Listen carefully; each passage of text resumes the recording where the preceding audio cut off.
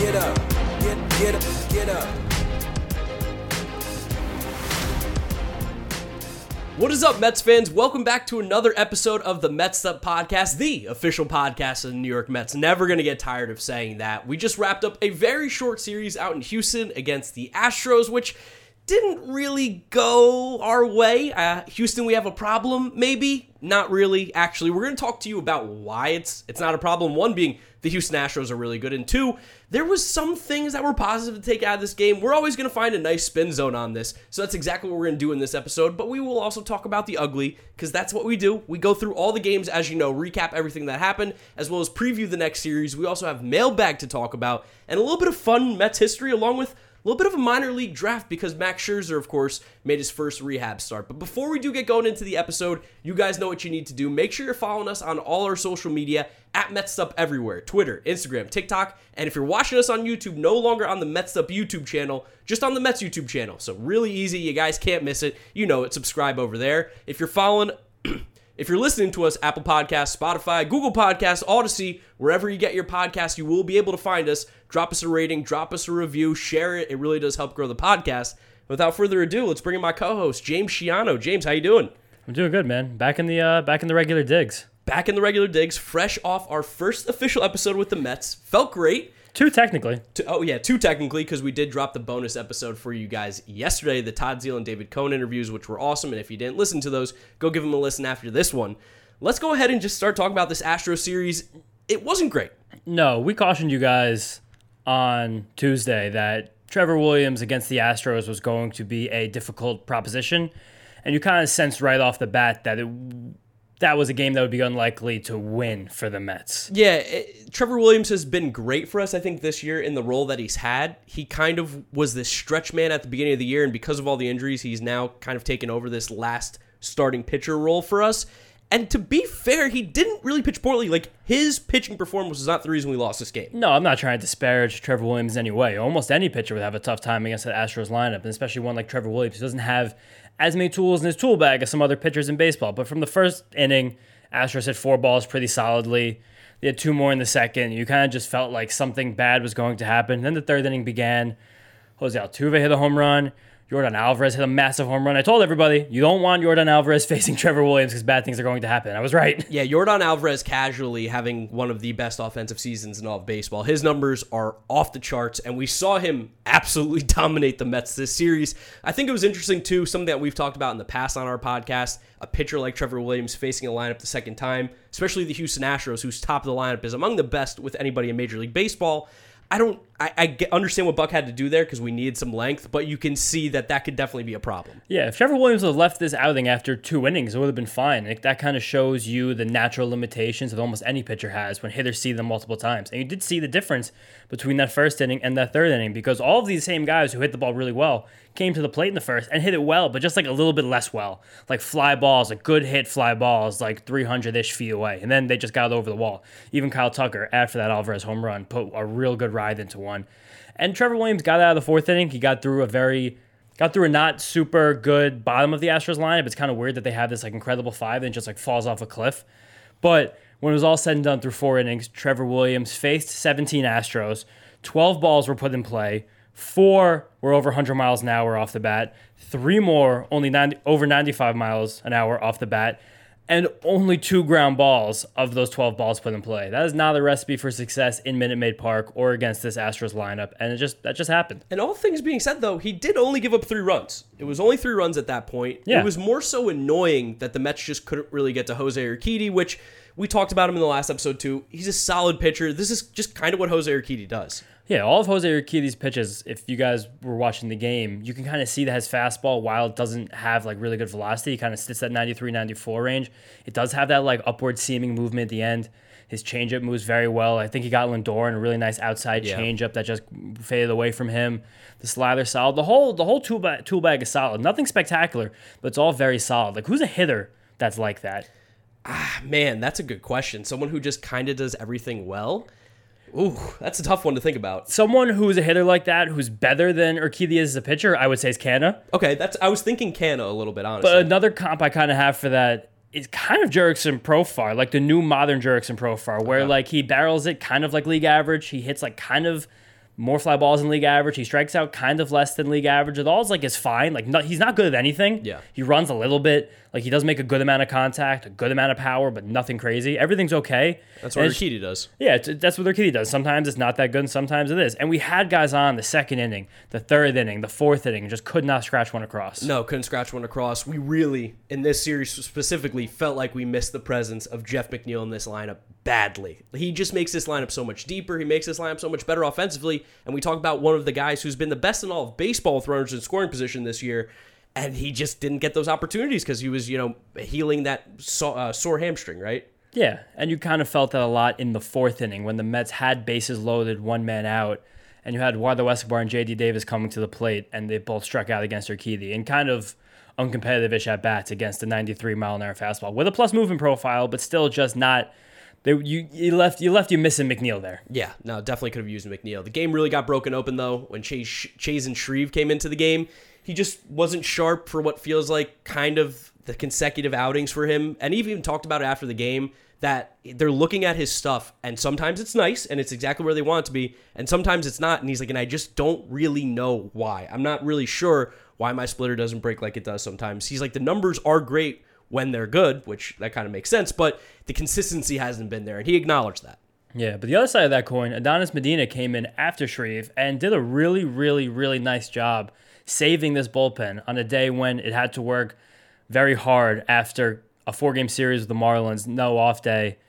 That was very nice. It kind of gave the Mets a little bit of breathing room. Not breathing room, that's not the word, but just kind of took the load off their backs for a little bit. It was very nice for Adonis Medina to do that. Jose Siri, though, did hit an absolute nuke of a home run, and he pimped it, too. Now, I would love to get your take on this. What did you think about Jose Siri's pimp job? Did you like it? Did you hate it? I mean, I don't really care that much about a pimp job. You're beating a team by a lot, and you're Jose Siri. You might as well do it. I did see that. He also hit the ball onto the tracks. No, I will very rarely chastise a player for a pimp job, only if it's like a situation where it's very clear that there is a feud and you're going to get someone plunked on your own team. Yeah. Which Dusty Baker alluded to. Yeah. But that didn't happen because that's not really the way baseball is anymore. And also, the Mets and Astros, there's no bad blood. Escobar did take a little exception, though. I don't know if you saw that. I'm sure a lot of guys took exception. I'm sure Buck took exception. Lindor probably even took exception. But it was whatever. It's Jose Siri. I don't know. Yeah. I mean, he really smoked that ball. Yeah, he crushed it. Yeah. But the other question is, and I had moved off of the television to the radio by this point in the game, Pete and Escobar each had home runs before this happened. Did either of them gaze into the night sky? No, they put their head down, they ran. Okay. There was no watching it. I mean, Pete crushed it. Crawford boxes. Imagine if Pete played in Houston for 170 home games. runs. Yeah, he'd break the record. Such an absolute bandbox there. But I don't think that had anything to do with Jose Siri. And, I mean, Dusty Baker having his comments, too, I think it kind of just showed that they weren't pleased with what he did as they were up. But also, it doesn't seem like he was that upset. It really wasn't that big of a deal. Yeah, I'm sure it got people outside of baseball more angry than people inside of baseball. Yeah, and this, I mean, you guys know it. Once a series, this was the poop fest. This was the game. Due for one. That was just kind of lost from the beginning. You wanted to maybe sneak one out here. You thought there was maybe a chance because Jose Urquidy, but at the end of the day, the Astros hitters were just simply better than the Mets, and they end up getting the win in Game 1. Now, Game 2, we had Carlos Carrasco going into this one. He's been pitching so well for us this year. We were feeling a little bit better going up against Luis Garcia, who was their young, I don't want to say ace last year, but young budding star last season, who hasn't been as sharp. Not as sharp. He's still a good pitcher with a very solid floor, but the real issue here was just Carrasco. Another time during a start away from Citi Field, it just looked like he was a little bit uncomfortable, not as sharp, not as effective. You blinked, the Astros scored 4 runs before they recorded an out. Yeah, I was talking to some friends watching the game, actually, and all of a sudden, I'm just like, what? No, what's going on? Like, this isn't how it's supposed to be. Carrasco's been so money for us, so it was a little shocking to see him go back to a little bit of the 2021 ways with having a little bit of a nightmare first inning. And with the nightmare first inning, even after the barrage that took place of an Jose Altuve walk, Michael Brantley double, Alex Bregman bomb, and Yordan Alvarez just absolute moonshot. So good. Every other ball in play felt like a fly ball to the warning track. Like, it felt like you didn't really have a second to breathe. Like, I was almost happy to get out of that first inning with only 4 runs. Kyle Tucker hit another long fly ball after those guys went yard, and you kind of heard, Minute Maid kind of get up on their feet like, oh, again, a third? But luckily it stayed in. Yeah, he just wasn't sharp in the first inning, and maybe the back issue that we saw a little bit later could have been playing into this. Maybe he just wasn't feeling 100%. It's possible. He did kind of round out a little bit better after this first inning. The first 5 balls in play by the Astros were hit hard, as in they were hit over 95 miles an hour. When you came around a few innings later, Yordan Alvarez hit one of the hardest home runs I've ever seen, 114 miles an hour off the bat. That ball got out in under 3 seconds. Like, he hit it, I went, oh my God, that's crushed. Really happy I shouted them out because I feel like there are a lot of more casual baseball fans, especially fans who like more are going to focus on the Mets, who don't play fantasy baseball, not staying up and watching the West Coast games. They're not as aware that a guy like Yordan Alvarez is like a true superstar being developed out there in Houston. I mean, we were talking to our producer, John, before recording this episode, and he was telling us how his numbers compared to Judge, just strictly offensively, are pretty comparable. If you did a blind, test, there's a chance you're picking Yordan Alvarez just as many times as you're picking Judge's numbers. The numbers are unbelievable on the offensive side. He just obviously is a DH, so he doesn't get that value. Yeah, and lefty, righty, it's a little different, but the guy's a freak. I just do want to talk about Carrasco for a few minutes here because this did feel like 2021 Carrasco again, which is a little scary. His velocity was down across the board, which is something that is a signal for injury, and we did see him leave the game with back tightness later. It was kind of also, I don't want to say it was funny because he left with injury, but there was like a moment where he just hesitated, and then in 1 second, Buck, Hefner, Trainer all out at the same time. It was like a brigade. It's like they knew. They were like, that's not a normal action for Carlos Carrasco. And speaking of abnormal, his four-seam fastball, that has been a pitch that has been very good this year, very effective and very reliable for him, more so than last year. Had no whiffs, which is something that is a major red flag. His slather only had 2 after that pitch has been, I would say, hot for the last month or so. Another red flag. And also something else that our producer John pointed out to us before the show is that Carrasco has ridiculous home road splits this year. And if you think back to his bad starts this year, you think of this one, you think of Anaheim, and you think of St. Louis. Yeah. And those 3 bad starts, because the split is not really going to give you a great sample for ERA, has ballooned his road ERA to over 6, while his home sits around 3. Yeah, and of course, playing in Citi Field, one of the more pitcher-friendly parks right now in all of baseball, you can definitely see that maybe he's a little more comfortable, maybe gets a little more better outcomes, but Carlos Carrasco's only allowed 2 home runs all season at Citi Field. Yordan Alvarez hit 2 today in 2 at-bats. Yeah, I mean, it was a tough outing. It was a tough outing. He's not going to be able to pitch as well as he has every single one. It was just a little disappointing that in a game where the Mets didn't have, too much stacked up against them, we kind of got in this 4-0 hole immediately. Yeah, it was a game that you kind of hope that Carrasco was able to give you a better opportunity to win than he did, because Luis Garcia is a good pitcher. He hasn't, like you mentioned before, hasn't been as good this year in his sophomore campaign compared to his rookie, but he really had us swinging through some stuff early. It was all 4-seam fastballs and cutters, which is kind of the book on Garcia, which is kind of a reason he has struggled a little bit. He hasn't been able to develop a breaking ball or an off-speed pitch as well as I think the Astros would like, but those 2 pitches were great. He was placing them very well. That cutter especially, just outside to righties, it's a hard pitch to track because it comes in pretty hard. It still has a good movement. Each of those pitches had 7 whiffs, and he had 20 on the day before he left the game. And he's also a little herky-jerky. Even though his release is relatively normal, he rocks the baby, and Keith and Gary were very fixated on this in the first inning. Keith was talking about when he would start his load. And when he said it, I was like, yeah, but what if he takes another step? That's what he does. He keeps you off balance. That's one of the reasons why he's great as well. Just didn't hit him. Didn't hit him at all. Until the 6th inning. Mets actually got something going here and gave us fans some reason for hope. One of those classic Mets rallies that we thought we've seen so many times this year. Nimmo got a leadoff walk, that's quintessential Brandon Nimmo. Marte laced a double, brought Nimmo home, and Lindor hit a single. So suddenly we have 2 on, no out, 1 in. Pete Alonso's due up as, I believe at that point, the tying run. Yeah, no, it was, at this point in the game, I don't know about you guys, other Met fans out there, I thought the Mets were coming back. I thought there was no doubt. There was, no outs at this point, right? And they had all their guys on. The top of the order had been hitting. It really seemed like they started to figure something out. Pete got the sac fly, which, of course, we would have liked more, but that's still a productive out. That's still good baseball. And then Guillorme got the double, which was like, this lineup's all of a sudden cooking. It's clicking. And here we go. The Mets, it's a 5-3 game with guys on base. And even after that, against a very tough reliever, Ryan Stanek, who I think has some of the best stuff of any reliever in all of baseball, 100 miles an hour with a good slider. Mark Hanna got down 2 strikes and worked a very, very, very nice walk. And this is something that the Mets' bottom of the order hitters have done very well this year. I asked our producer, John, new stats guy, to go through and get some of the kind of the bottom meat of the order, leaving out 8 and 9, because we know the 8 and 9 spots in any order, unless you're the Dodgers, is going to be an uphill battle. But 5, 6, 7 hitters on the Mets this year have a .328 on-base percentage, which is 3rd best in all of baseball. And if you add in the 8 hitter, 5, 6, 7, and 8 is a 331 on base percentage, which is the best in all of baseball. So that's a lot of Mark Hanna. It's a lot of Luis Guillorme. It's even a lot of J.D. Davis sometimes when he's going well, and that's a lot of Jeff McNeil getting on base consistently, and even some Tomas Nido at times. Yeah, and a lot of those guys finding ways on base to sustain these rallies, and it has been a big reason for a lot of these big Mets comeback wins this season so far. And it felt like this game had that written all over it. Escobar, though, came up, and Escobar, who hit a home run in Game 1, hoping again, maybe starting to heat up, saw him play well in the last game of the series against the Marlins, just had a really bad at-bat. I just think there's no way around it. He got down 0-1 to Stanek. He threw a pitch inside, just kind of got beat and popped up to the infield. And that was a time when bases are loaded. You have to put the ball in play better than that. Just because even a deep fly ball or a medium to shallow fly ball scores a run there, it's really crushing when you're pushing a team like this and pushing, and you just kind of get beat. And you saw Escobar show some frustration for what seemed like one of the first times I've seen him do that this year. Yeah.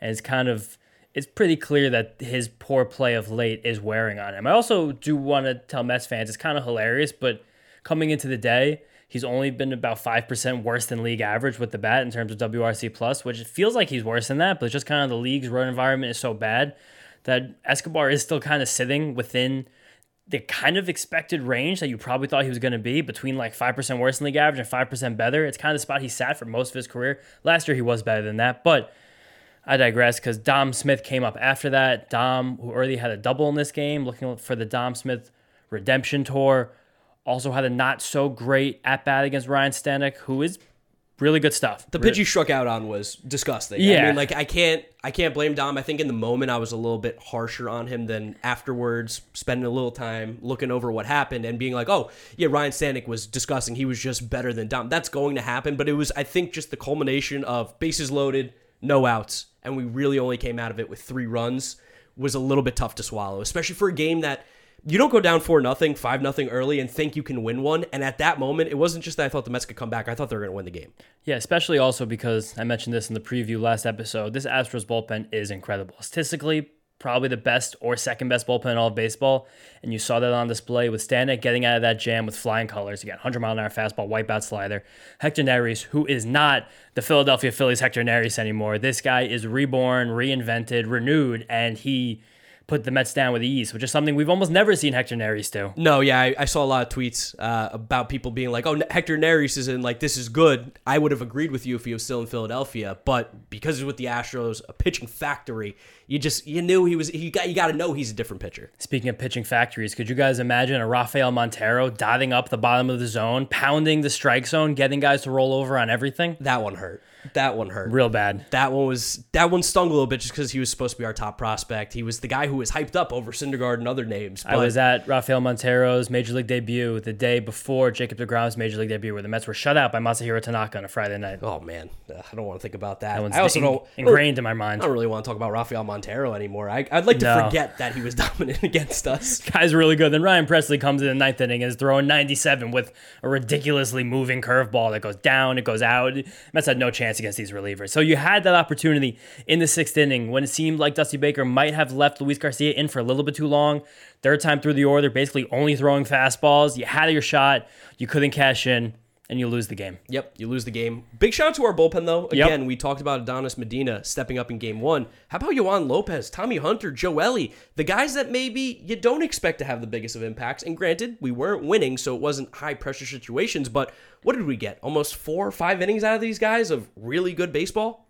4 1/3 innings between those 3 guys with no earned runs. Yeah, I mean, it's fantastic. Against this Astros lineup. Yohan Lopez looked really good. Folk hero, man. I love that guy. And, of course, Tommy Hunter. The legend of Tommy Hunter, the guy still yet to give up a run for the New York Mets. It's kind of funny, honestly. It seems like it was basically the same time of year, too, when he became his legend last year. And it was a brief. Our brightest stars burn out the quickest, but I'm happy to see Tommy Hunter back. And I can't wait to get some more data on his pitch movement to see if there's actually something that can stick around. Yeah, I mean, he was disgusting. He's retired 10 of the 11 batters he's faced this year. Funny.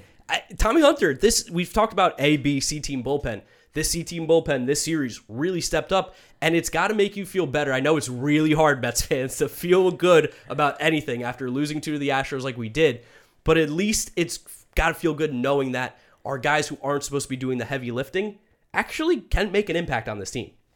Yeah, and that kind of goes to show something else we mentioned last episode, that while this Mets bullpen has seemed bad at times, I think every bullpen in baseball seems bad at times, because every single time your bullpen blows a game or gives up a collection of runs, it feels like, I don't know, the world is falling down around you and there's nothing else that can happen. It's like knowing your offensive lineman in football. Yeah. Knowing the guy's name is probably one of the worst things unless he's like elite all-pro kind of thing. But if you know who your left guard is, that's probably not a good thing. Same with like the third corner. Yeah, if you know the guy's name, it's not good. But it's like kind of with baseball, when you blow a save, like you said, it's just a lot easier to remember the bad than it is the good. Definitely. But gotta shout these guys out, because in this series, the Mets got less than 8 innings from their 2 starters combined, which is a big change from what the Mets have gotten this year. So glad that we were able to dip into the depths of our bullpen. Also, with Seth Lugo out on the paternity list and game 1 of this series, Drew Smith was unavailable. Edwin was probably unavailable. So we didn't really have a lot to work with bullpen-wise, and big shout-out to these guys for getting it done and bridging us to the next series. Yeah, Mets, one of the few series losses that we have this year, losing 2 to the Houston Astros, one of the few times that we've lost back-to-back games all season long. I think it's the 5th time. Yeah, I know a lot of people, I think, want to jump to conclusions, get really aggressive, talk about trades, talk about, what do we need to do? What do we need to change? The Mets haven't lost 3 straight all year. So the fact that they lost 2 to the Astros, who are one of the best teams in all of baseball. So the Mets lost both these games in Houston. The first time they've been swept all year. For everybody not watching on YouTube, I used air quotes because I don't really count a 2-game series as a sweep. But if Mets fans want to think back a little bit before we kind of move away from the Astros, if it feels like we have not been able to win a game in Houston in a long time, you would be correct. The Mets have actually lost 8 consecutive games in Houston, dating all the way back to 2011. Yeah, I actually have the box score up here. We're going to have some fun. We like to drop some random facts and numbers every once in a while and for names. you guys. And names, yes. May 15th, 2011, the Mets beat the Astros 7-4.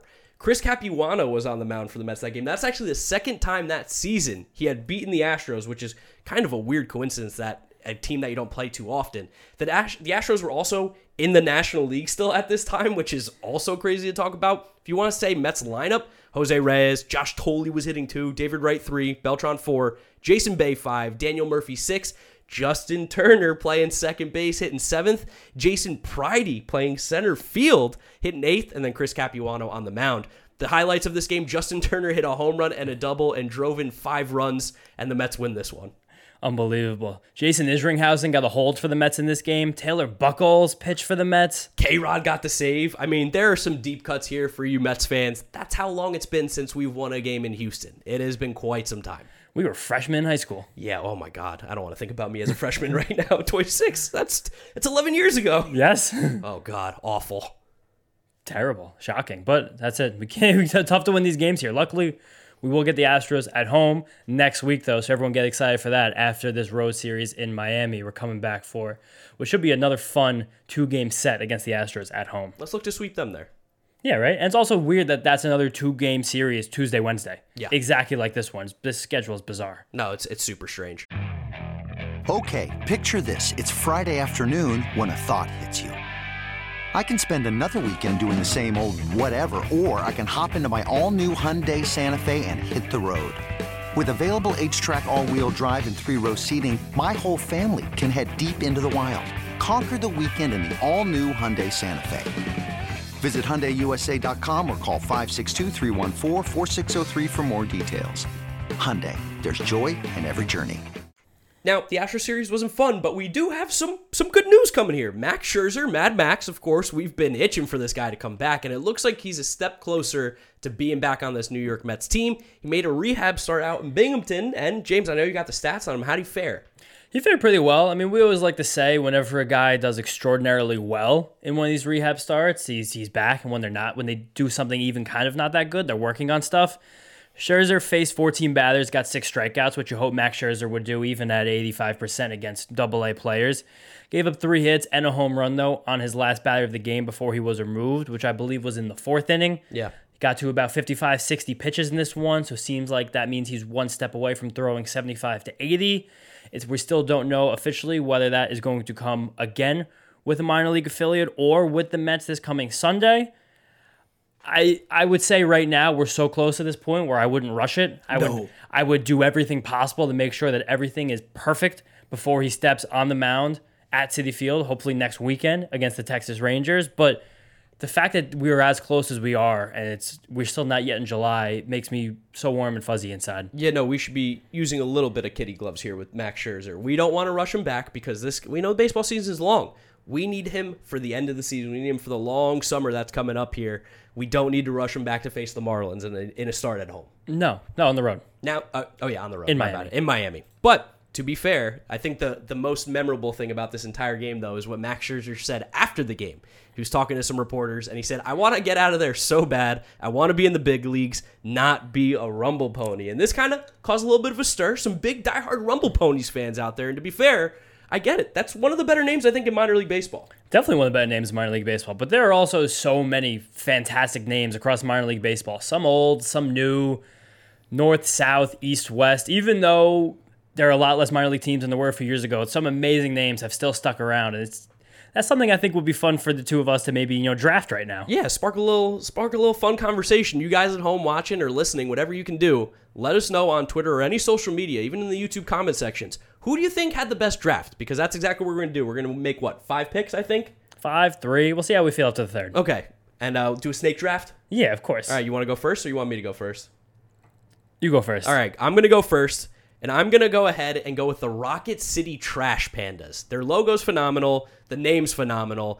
Minor League Baseball is fun. And the name Trash Pandas, that's a fun name. Now, I don't know where Rocket City is. I have no clue. Rocket City? I think it might be Alabama. My knowledge of locations. Oh, you know where I think that is? Where? I do think that is Huntsville, Alabama. Oh, because Drew, he does the Rocket City Moonmen. Shout out to our friend, Not the Expert, big YouTuber, good friend of ours. But yeah, Rocket City Trash That's Pandas, so that's going to be my number 1 overall pick. That was a good pick. I thought you were going there. That's kind of why I gave you the pick. I have 2 now that I think are going to be pretty fun.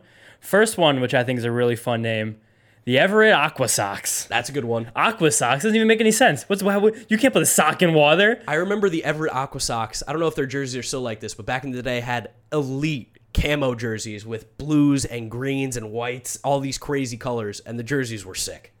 Those are sick. But actually, I don't even know that's sick. Take that out. Everett Aqua Sox. Just a bizarre name. Doesn't make any sense. My next pick is a fun one. R.I.P. to the Sugarland Skeeters, but born now out of that is the Sugarland Space Cowboys. That is my second pick. You stole my pick. I'm gonna have to scramble for another one here. Their jerseys and everything as well. The branding is phenomenal. Space Cowboys. That's also the Astros, which is kind of topical a little bit. In a way. My second pick is gonna be the Richmond Flying Squirrels. So we got Jeff McNeil. Call him the Flying Squirrel. We got to give some love to the Richmond Flying Squirrels with another great nickname, another great logo. Shout out to Richmond, Virginia. Yeah, Richmond, fun town. Good city. I've honestly never spent any time in Richmond. Been there a few times. Almost went to that college. It's a cool place to hang. All right, and then for my final pick here, and pick number 3, I'm going to be a little bit of a homer. I'm going to do it. I'm going to get my Got to pick. show some love here to the Mets. I think the Brooklyn Cyclones. It's a good one. I really like the Brooklyn Cyclones. The logo's phenomenal. It's a classic logo. The Cyclones is cool because, of course, the roller coaster out in Coney Island. And it's just, I think overall, just one of the better minor league organizations from a branding perspective in the entire league. So for me, Brooklyn Cyclones. Call me a homer. I'm a Mets fan. Sorry. I mean, how many baseball stadiums are there on a beach in the whole world? Can't be many. No. Can't be many. The Cyclones are elite. Fun time. Shout out to the 7 Line having their event, I think, at Brooklyn Cyclones game this weekend. Yeah, it should be coming up. Yeah. So if we're only going to stick with 3, I have my third pick right now ready to go. A team that is near and dear to my heart. A really funny name. The Jacksonville Jumbo Shrimp. That's a good one. Miami Marlins affiliate. That is a hell of a name right there. There are just so many good names in minor league baseball. I mean, we didn't even mention the Biscuits. That's a classic one. The Batavia Muck Dogs. Muck Dogs, yeah. I think I saw the Wood Ducks, and I think there's also the Rubber Ducks. We have the Frisco Rough Riders, the Midland Rockhounds, the Hillsboro Hops. The Hillsboro Hops is another good one. I'm a sucker for alliteration. The names in minor league baseball are fun. I want you guys, though, to give your opinion. Who do you think had a better draft? Me or James? Let us know in the YouTube comments. If you're on Twitter, Instagram, wherever you're seeing this, comment who won this draft. We'd love to hear what you guys have to say. I'm scrolling right now. The Clinton Lumber Kings. Is that a real one? These might be some old ones now on this Google page, but the Salem Volcanoes, that's funny. That's a good one. Yeah, that's a good one. Minor league baseball, always a good time. And hopefully Max Scherzer is right. Hopefully he is not a Rumble Pony anymore. We want him back in Citi Field, healthy as a New York Met. Healthy, comfortable, and ready. Yes. Which now leads us to the mailbag. Because, of course, 2-game series, a little bit of a shorter episode, but we want to make sure that you guys get some interaction with us. That's one of the things we love to do on this podcast, is get involved with the Mets fans. So we asked you guys on Twitter, @MetsUp, to give us your questions for the mailbag. And we got a bunch of good questions. We're going to dive into as many as we possibly can and give you guys shout-outs as well. So make sure you're following us so that the next mailbag episode, you can get involved as well. First question coming from a day one listener, very loyal follower, Nick Kowal @thekoala_4. Frequently, we take his questions on the mailbag because he's such a big fan. We interact with him a lot. It gives you guys something to work up to here. Do you think Guillorme should be the everyday starter at third base over Escobar until he gets right at the plate? And this is, I think, kind of a multifaceted question because you're dealing with a veteran who has a long track record of being very good in the major leagues. You're dealing with a guy who probably, for the first time in his career, is struggling to the level he is. And you can just see that Eduardo Escobar, he's really internalizing this. He's very upset by his struggles. He's very frustrated with his own play. He had a great quote after the game saying that I understand the frustrations of the fans. I'm a professional baseball player, so I'm trying to do the best I possibly can. One day, I'm going to give them the reason to cheer for me. Which, you hear a guy say that, and that is like, all right, that makes you motivated and feel good. But you also look at the other side of the coin, and he's simply not producing right now. And if you can only start two of Escobar, McNeil, or Guillorme on a given day, it's pretty clear the two guys that are hitting the ball better. Yeah, and I think right now they should be platooning Guillorme and Escobar because Escobar is hitting left-handed pitching really well this year. His numbers against lefties are significantly better than against righties. So if we're talking batting average, 292 versus lefties, 206 versus righties. Batting average not that important, but hey, it's a fun stat. Some people still care. On base percentage, better against left-handed pitching, and the power has been there against the lefties. His OPS is hovering around the 900 range against lefties, where against righties, he's kind of struggling to get above that 600 range. So he's barely at 500. Yeah, he's I can't do math. No. I'm a YouTuber. Math is not in my forte by any means. That's why I talk to a camera all day. But I think against lefties, Escobar has been very effective this year, and that, at least maybe for the next week or so, should maybe be his role, at least if I was managing the team. I know I'm not, so it doesn't really matter. But the way that Guillorme's been hitting righties, on the other hand, 343 average, 417 on base, 422 slugging, those numbers are phenomenal. I mean, I know it's a smaller sample because he's only really started playing a lot recently in the last month plus, but Guillorme, we've seen him play enough this year. We know this guy's a ball player, and we've been praising him since we've started this podcast. And he's been ticking up. He's been hitting the ball harder and harder as the year's gone on. We've seen Luis Guillorme get some exit velocities in the hundreds over the last few weeks, which is something that you very, very rarely saw in his first few years in the league. And we mention this all the time. Luis Guillorme just makes play after play in the infield that just makes your jaw drop. Him and Lindor turned a sweet double play in game one of this game where Guillorme made a nice pick behind the bag and threw the ball. Even though he was on the bag, his momentum was moving in the opposite direction. Had the wherewithal to flip the ball kind of high, let Lindor grab it, get himself to the base, and come and throw the ball really well with his momentum moving towards first. The guy's just a special infielder. It's like something you've never seen before. Yeah, I think the perfect way to utilize them, honestly, is just split that playing time. Put the guys in the scenarios that they will succeed in the most, I think. And Escobar has succeeded against left-handed pitching. Guillorme has been great against righties. It feels like that might be maybe an oversimplified way to fix this, but right now I think you got to at least try it. It is, but it's also a situation where you're in a veteran clubhouse with a veteran manager, and there's a veteran player who was paid to perform a role, and it might be kind of...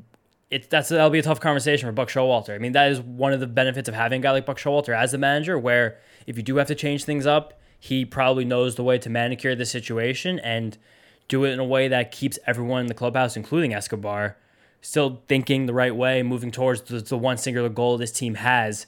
It's going to be interesting to see how this situation unfolds over the next few weeks. Yeah, we'll definitely see how it plays out, especially because Miami does have some left-handed pitching in their rotation. Absolutely. Okay, another question coming in from Eric Briggs, is not Eric Briggs, it's John Smith, whatever it is. On a level of 1 to 10, how much of a prospect hugger are you guys? How much of the system would you be able to stomach shipping out in August if it meant a better positioned October in 2022? So my take up until, honestly, probably the last few years is that I will always trade prospects for bona fide stars.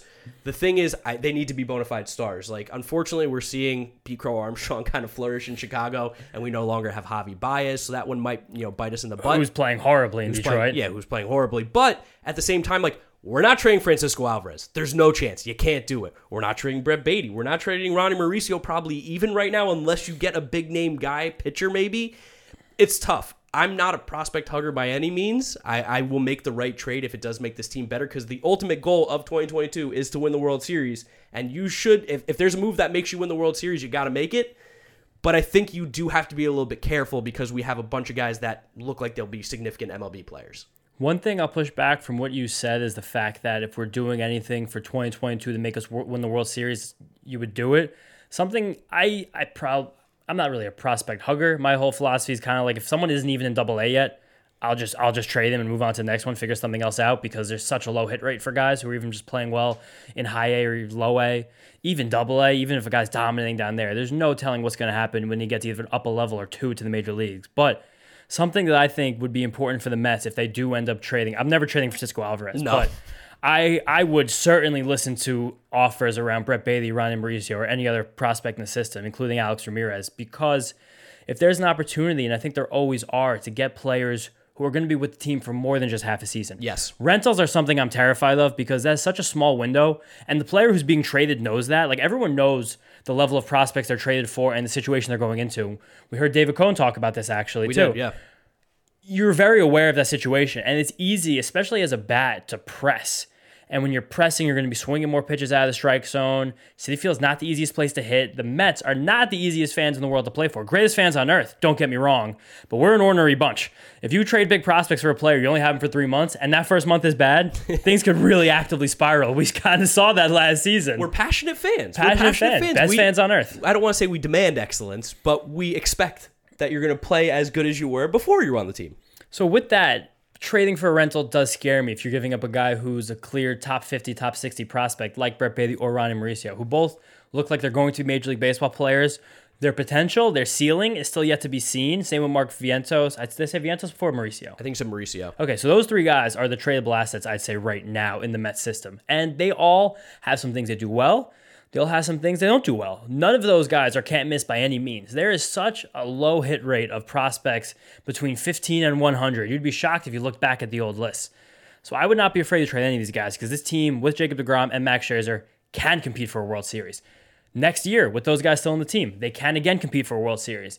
If you can get a guy who's going to be around for the next couple of years, say a Frankie Montas, a Luis Castillo. Well, wait. Let me get to the next questions then, because I think we're starting to get into it now. You're getting excited. I get it. We want to talk a little bit trades. It's starting to get possibly into that trade talk time, but that was probably the most asked question in the replies. Always. Was about trades. For the last 3 mailbags, going back to May, you guys really can't wait to hear about trades. I've even gotten some DMs. Guys, once July hits, we're going to talk trade. But I'll throw some names out there. Sean, Matt, we had Wick, ban the wave, which I also agree, ban the wave. Thank you guys for asking this question. I'll give you some easy names. James will probably give you a little bit deeper cuts here, but guys like Frankie Montas, guys like Luis Castillo, those are obviously the big pitcher names that everyone's always looking for. They're going to demand a lot. They're going to demand some top prospects. The Mets can make that decision whether or not they want to do that. They might not even be interested at all. We have no clue, but those are definitely some of the bigger names on the pitching side that everyone's going to be involved in. And if you look at the hitting side for guys who aren't even just rentals, it's kind of barren a little bit. You got AJ Pollock, who the White Sox are a complete dumpster fire, so there's a chance they start selling. He'd add an element to this outfield depth, I think. Yeah, I mean, Chris he's a good ball player. Yeah, Randall Grichuk, who I don't really care for that much at all. But I don't even know if outfield is. We probably are looking more at third base, just a bat that can maybe even fill in at the DH spot to help us out a little bit. But those are the kind of the players that pop up seemingly out of nowhere. Like you talk like Jonathan Scope. Like is that someone you're thinking of? Like there's not that many sexy CJ Cron who. And to be fair, we didn't necessarily know if we were going to get Javi Baez until a few days before the deadline happened. Yeah. So these trades take a little bit more time to develop, especially with bigger name players because of the capital that's going to be coming back. Also this year, the fact that there are more teams in the playoffs. That's happening this year, correct? Yeah, that's happening this year. There's going to be more teams that think they're still in it. Like I talked about AJ Pollock. I don't think the White Sox and Jerry Reinsdorf are going to admit that they're out of it until they are out of it, until they're scraping and clawing their way through no-shift baseball and burning all their starting pitchers in September when they're 9 games out. it's hard. David Peralta, like, are these names really getting you jazzed? Nelson Cruz, like maybe if the Nationals are willing to get rid of him, which I would imagine they are because they're terrible. Like the names right now that we can give you that you don't already know. Josh Bell, Robbie Grossman. Yeah, Like, they're not going to excite you. But as we get closer and closer, we will definitely probably have almost a dedicated episode maybe just talking about possible trade prospects. At least 20, 30 minutes of one. Because when it does get to trade deadline season, it's going to be hot. The hot stove heats up. The guy I mentioned a few weeks ago who is still one of my favorite trade candidates for this Mets team is Mitch Haniger. On a one-year deal. He just plays corner outfield. They're probably not going to have to give up that much to get him. Definitely none of the prospects I just mentioned. You could probably get him for a couple guys in your rookie ball low-A team. He's someone who I think would be a nice thumper. Nice right-handed bat for this Mets roster. Definitely. And then let's wrap up the mailbag here with a little bit of a fun question. This one comes from Vega at CVega123 on Twitter. Best memory of being at the ballpark, either Shea or City. James, I'm going to let you take this one first. Mine actually definitely comes from Shea. It was a Friday evening, I believe during the 2006 season. Mets-Yankees Subway Series. Mets sustained a nice little comeback in the ninth inning against the Yankees at this game with my dad. And David Wright, a young David Wright, a burgeoning star, comes to the plate against Mariano Rivera, laces a double over the center fielder's head, walk-off win, Mets beat the Yankees. I think the one that immediately comes to my mind, and maybe because it's more recent, has to be the 2015 World Series, the game that we did win at home. Oh, we don't all get to go to World Series games. Yeah, well, I did, so I'm going to talk about it. I'm going to brag here. Humble brag. Was at the World Series, no big deal. The game where they won, David Wright hitting the home run, Noah Syndergaard whizzing one by Alcides Escobar's head. I know the series didn't end the way that we wanted it to, but that game was awesome. And seeing David Wright hit a home run in the World Series at Citi Field, that just, it felt right. It felt right in a career that ended up not being as great or not being as fortunate as we hoped it would be. That felt like a moment of this is exactly what we should have been seeing all these years. And it was a great moment. Got to watch it with my dad, so that was cool. I think I've said this on the show before, but I'll just say for possibly new listeners out there. That was game 2 of the game 2 or game 3?